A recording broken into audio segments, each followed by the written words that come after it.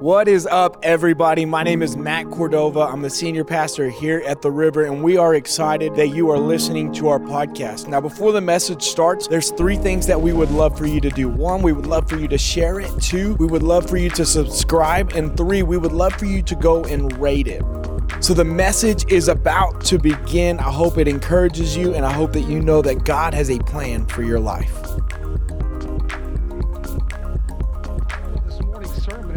Behold the new. And what does that mean? We've entered into a new year. It's now 22, and so we're a month into that. Maybe you've had some aspirations. Maybe you've made some New Year's resolutions. And I'd like to challenge your concept of what new means. And this morning, we're going to focus on our main text being Isaiah 43:19. If you don't know about Isaiah, he is a major Old Testament prophet, which means he has a very large book. He and God got together and talked a lot, and there's a very large book, and that's the reason he's considered a major prophet in the Old Testament. Now, when Jesus began his ministry, he actually quoted from Isaiah, which links him back to Old Testament prophecy, but he also laid out his mandate on the earth. Another great thing about Isaiah is back in AD 33, Rome came through and destroyed Israel as a country. It was no longer a political entity. I mean, it existed on the map, but as far as a country goes, it was no longer a country. Now, back in 1948, right after World War II, they were trying to decide what to do with the Jewish populations, and they reconstituted the country of Israel. And so a lot of people put that time back into Isaiah and prophecies he made. So not only is he making prophecies from the past, he's also making prophecies in the future. Another great thing about Isaiah, it's full of beautiful poetry. If you've ever watched the movie that series, The Chosen, that's online, I encourage you to do so. In one of those episodes, they're constantly quoting from the first few verses of chapter 43. And that prayer is, "The Lord created you and formed you. Do not be afraid. I have rescued you. I have called you by name, and you belong to me." So Isaiah is a great book to get into. And like I said, this morning we'll be going through Isaiah 43. We'll start at 18, even though most of our focus will be in 19. And if you turn there, it says, "Do not call to mind the former things or ponder the things of the past." In verse 19, it says, "Behold, I will do something new. Now will it spring forth. Will you not be aware of it? I will even make a roadway in the wilderness, rivers in the desert." So God tells Isaiah, hey, forget the things of the past. We're about to do something new, and can you see it? And so if you'll bow your heads, dear Lord, I just thank you for the chance to be up here this morning. It's a lifelong dream, so thank you for being a God who honors dreams and commitments and puts ideas in our hearts. And we just ask for those ideas to come alive this morning. I ask that the words I speak this morning not only honor those who came before me, those who are here now, but also in what we do in the future, Lord. Bless all those folks for making the choice to be here this morning. We thank you for this opportunity. We also thank you for the precipitation we got earlier in the week and the chance of more precipitation to come. We thank you for being a God who loves us and cares for us. Amen. And so part of this process of challenging the new and looking at the new is, what does new mean? When God says he's going to do something new. And I think a lot of times, like it says in the verse, can you not be aware of it? We have to get a new gaze. We have to look at it in a different way and get a new vision. A lot of times as Christians, I think our vision stands, and how we define our Christian walk and those around us is between 2 fences of sin and do not sin. So we're walking along this path, and so on this side of sin and do not sin. But Jesus came to take all that away. He came to remove the sin and do not sin barriers and open up mercy and grace.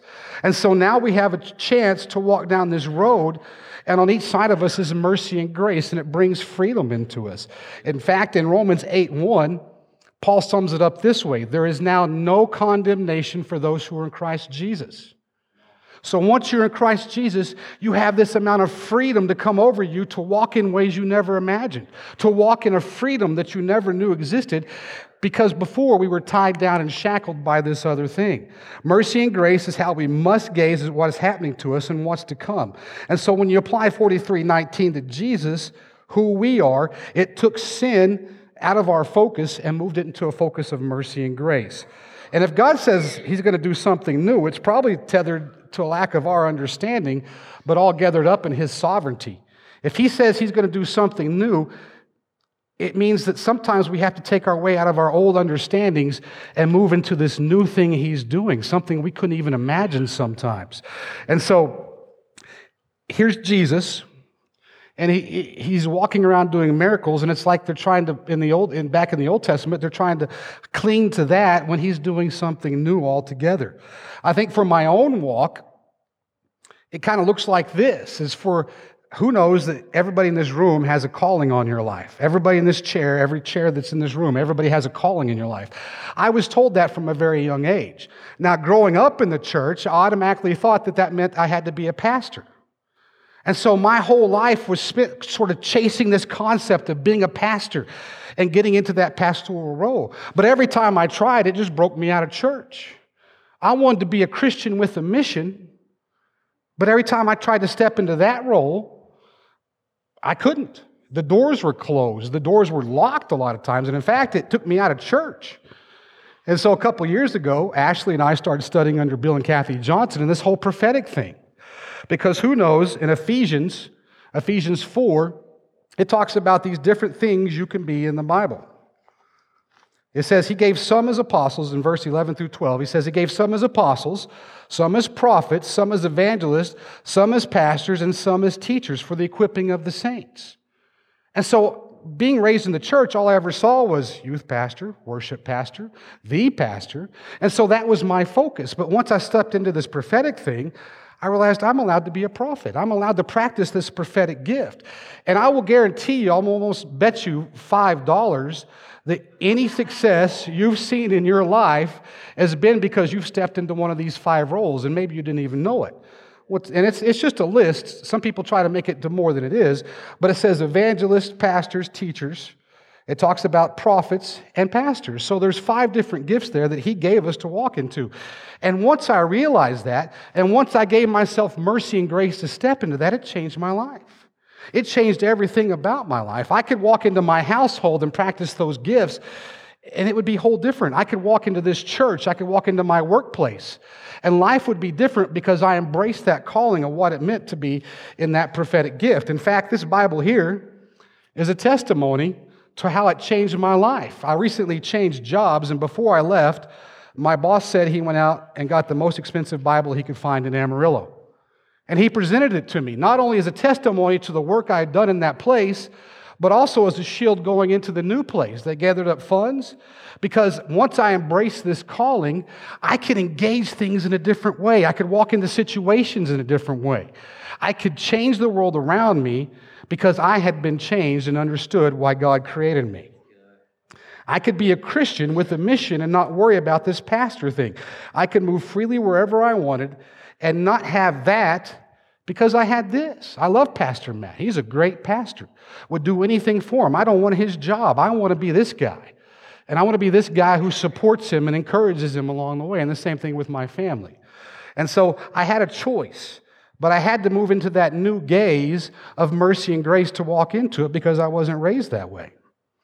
It's the difference between calling, expectation, and my understanding. And I think back in the Old Testament, going back to that, they had the same problem. Here was this new thing. Here was this Jesus walking around all the way from Nazareth to Jerusalem, and he was healing people and saying these things.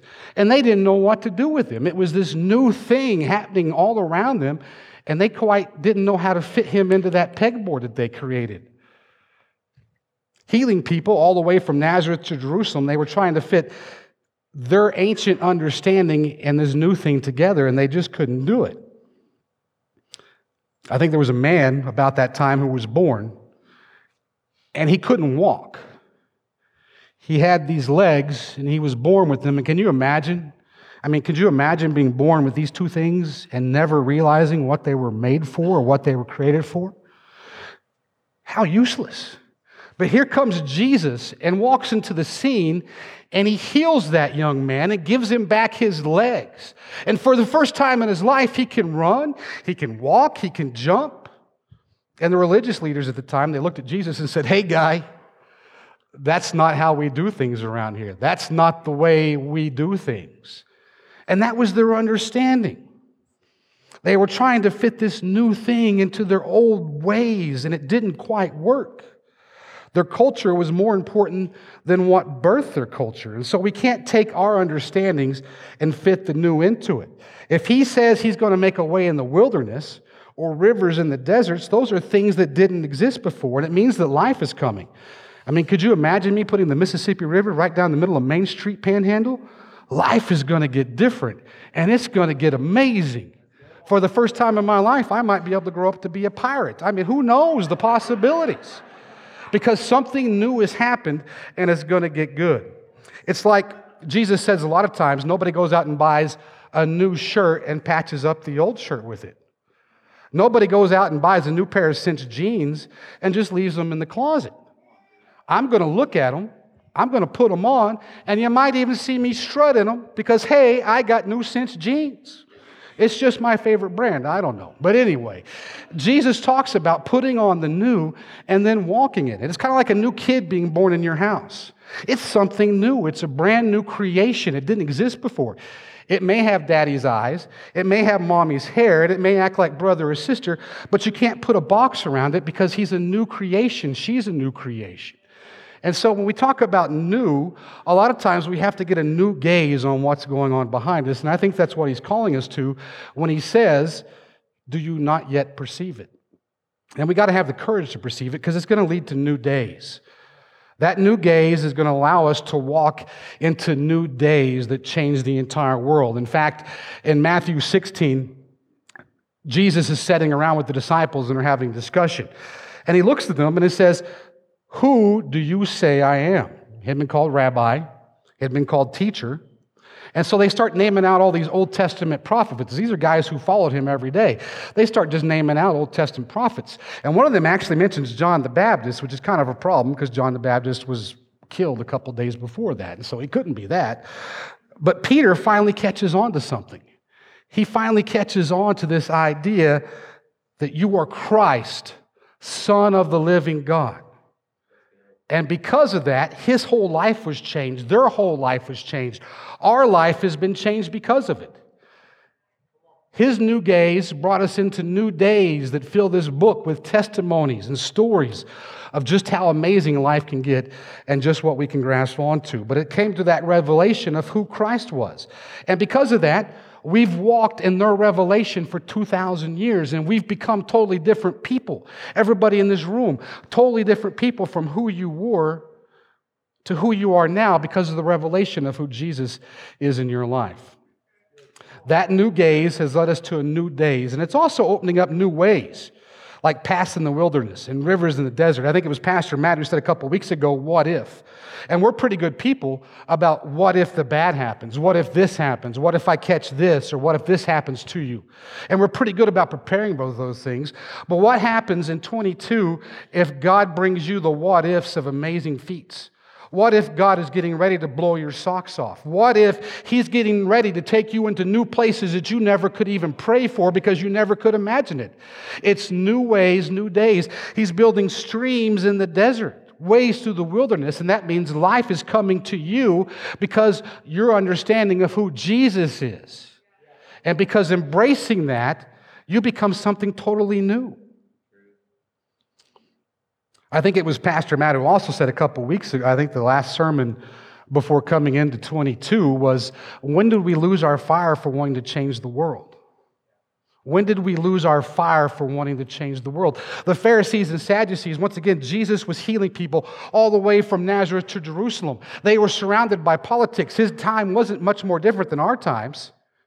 Politics-wise, he had the Herods, he had the Romans, he had the Sadducees, he had the Pharisees, he had the Essenes, he had all these other people, all these political groups. On top of that, once again, he was surrounded by sickness. Constantly, everywhere he went, he was healing people. The Pharisees and Sadducees didn't even know who they were fighting for. They didn't even know what war they were fighting. Their fire had gone out a long time ago. Because Jesus walks in the scene and starts healing people left and right, giving them back their vision, giving them back their hearing. And life was different because of the miracles he brought forth, but they couldn't perceive it. We have the ability to perceive it because we have Jesus Christ and we have these callings in our life to embrace. And those new gazes have led us to new days which are going to open up, or new days which are going to open up new ways in our life. I'll tell you what I'm in. Back a long time ago in a land far away, I went to college. And I had this degree, and I was going, and I was working at a job in that degree field, which was kind of, different. And so all of a sudden for 11 years, I was having a good time until I wasn't. Just like that, it was gone. And I'm telling you, a matter of days, I not only lost my career and my hopes and my aspirations, but I also lost my first marriage. Gone, just like that. And I'm talking to a matter of 2 months. Also lost my last living grandpa during that time. It was a very tough time. And through walking that out and through that restoration process, I finally got a new job. Also met Ashley, and we started a family. And that job caused me to have to travel all over the country. And so one of the things I like to do is go and visit churches where I heard pastors on the radio. And I don't know if you guys have ever heard of Chuck Swindoll. He's a very famous pastor, written lots of books. He's on the radio. And so I wanted to go check him out. He's got a big old church over in Frisco, very beautiful church. And so I walked in, sat down, and Chuck is talking about Romans 13. Verses 11 through 14. And if you have a Bible, Romans 13 and 11, this is one of my favorite verses. He says, "Do this knowing the time, that is already the hour for you to waken up for sleep." So during that transition, during that year, I had to wake up. Something new was happening in my life. Something new was occurring, and I had to embrace it. I couldn't take the past fear with me. I couldn't take the present ideas of what I thought marriage should be like. This marriage had to work better than the last marriage. This job had to last longer than the last job. But I had to embrace that new one. It was time for me to wake up. And if you go through those verses, it says, "The night is almost gone, the day is near. Therefore, let us lay aside the deeds of darkness and put on the armor of right. Let us behave properly." In verse 14, it brings it all up into this summation. "But put on the Lord Jesus Christ and make no provision for the flesh in regard for its lust." Now, don't take the simple definition of lust and apply it to this situation. That lust was all those fears had to go away. All that failure had to go away. All those hopes and dreams were now shifted and changed into something else because here I was at the start of something new. And I couldn't take those old things with me into the new place. It's kind of like the Israelites crossing over into the promised land. I couldn't take Egypt with me. I couldn't take all that stuff and all those ideas. I had to become something new. And so I think that's what 22 is beckoning us into, is we've come to a new place and we've come to a new time. And some of you are going to experience some of the most extravagant times in your life in this coming year. But we've got to get a gaze on it. That doesn't mean it's all going to be jelly donuts and champagne. There's going to be challenges along the way. But God has equipped you to enter into those places and do something new. When I heard that verse from Chuck, it just all clicked. It was time for me to awake. And a lot of us need to awake because there's a world, like I said, not much different from Jesus' times. It's filled with political intrigue. There's sickness all around us, and it needs people with solutions to step into those places. And God has empowered you to be a solution wherever you're at. It doesn't matter if it's in your workplace, your church place. It's like tonight, all the churches gathering up to pray. Once we engage in that prayer, things are quite different for us. Things are quite different for everything around us. It wasn't just the apostles getting to see Jesus and walking with Jesus. It was their testimony throughout the ages that made for solutions for us today. And we're still living out that generation to generation. But I had to wake up. It's like Pastor Matt, almost called you Master Pat, sorry. He's been talking about John 7:38. He says, "Streams of living water will come from you." And what if Jesus is talking about that way through the wilderness being you coming into an understanding of who you are, and the rivers in the desert being those life-giving waters coming from you because of the truth you've embraced of who Jesus Christ is? When Jesus made a way in the wilderness for you, it allows streams of living water to open up.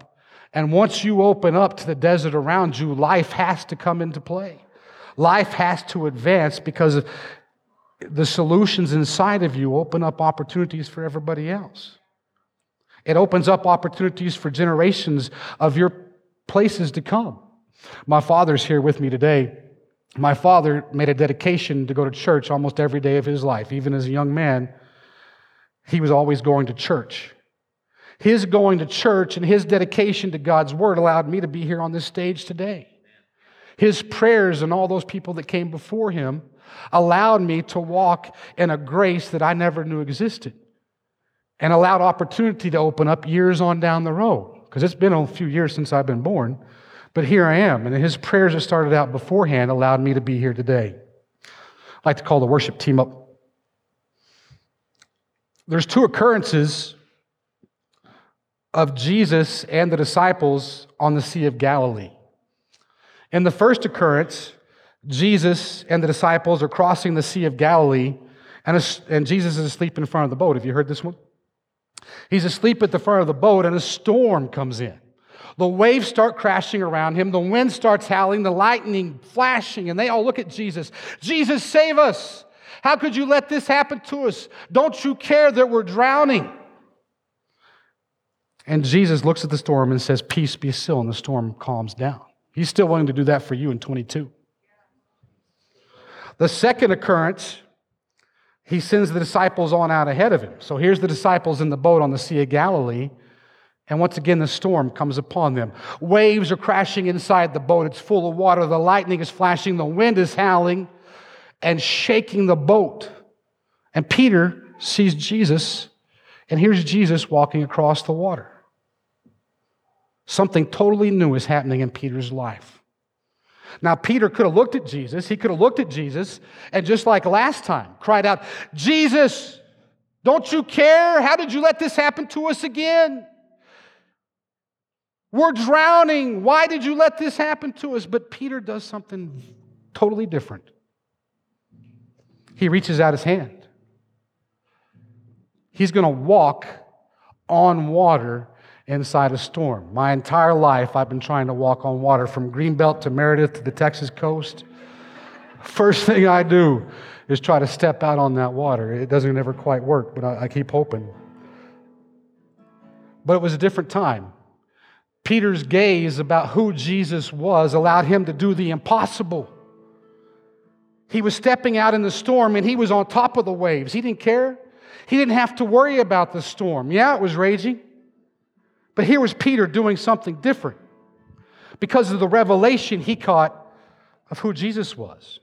And that's the year you're about to have. We're already 30 days into this. I've been punched in the gut a couple times. There's things that have happened to me that I never knew could happen before. But I've also seen great success because here I am. And other things have happened to me. My glimpse of who Jesus is in my life have allowed me to see life and that storm on top of the waves. I never thought that possible. I never thought this was possible. Peter's revelation of who Jesus is allowed his mind to open up to new possibilities. I don't have to be afraid of the storm anymore because I can walk on the water. I've got a Savior who walks next to me. 22 is the year you walk on water. 22 is the year that you step out on top of the storm and you don't care because you're flying over the clouds. Because that's the impossible coming alive and who Jesus is in our lives. And so I invite you to bow your heads, close your eyes. A lot of us came in here with storms in our lives. Like I said, 22 has already started out with some crazy things. And we're walking out of 21 that had crazy things. So a lot of us walked into this time with a lot of storms around us. But we've also walked into a new year, which means we have aspirations. We have hope about what this year is going to bring us. We have dreams of just how good it can get. And Jesus is ready to blow your socks off. And so whether or not physically, mentally, or spiritually, I just invite you to reach out your hand and ask Jesus to walk on the water. It's the year that the miraculous happens to you. And I just also invite you to ask Jesus in this time, what's 22 going to be like? What are we going to do? Because what we're going to do is we're going to take it from on top of the waves. The storms can howl, the lightning can crash, the wind can blow, the water can come inside the boat, but I'm going to walk through this storm on top of the water. I'd like to impart upon you the boldness to step out onto the water. I would like to impart upon you the belief that you can walk on water. All because of the belief in who Jesus Christ is in your life and what He's done for you and where He's willing to take you. You were built and created on purpose, and you were created for purpose. Any other lie of the devil has to fall. Any other teaching has to fall. You were built and created on purpose, and you were created and unleashed for purpose in this time. And once we come into that understanding, it's going to sound a little better. Hey, that's the message. I hope it encouraged you. I hope it inspired you. I hope that you know that God has a plan for your life. In fact, if you would like to join us as a part of our online campus and you would like to watch the video as it happens live, go follow us on Facebook or YouTube by searching The River in Panhandle, Texas. Have an amazing week.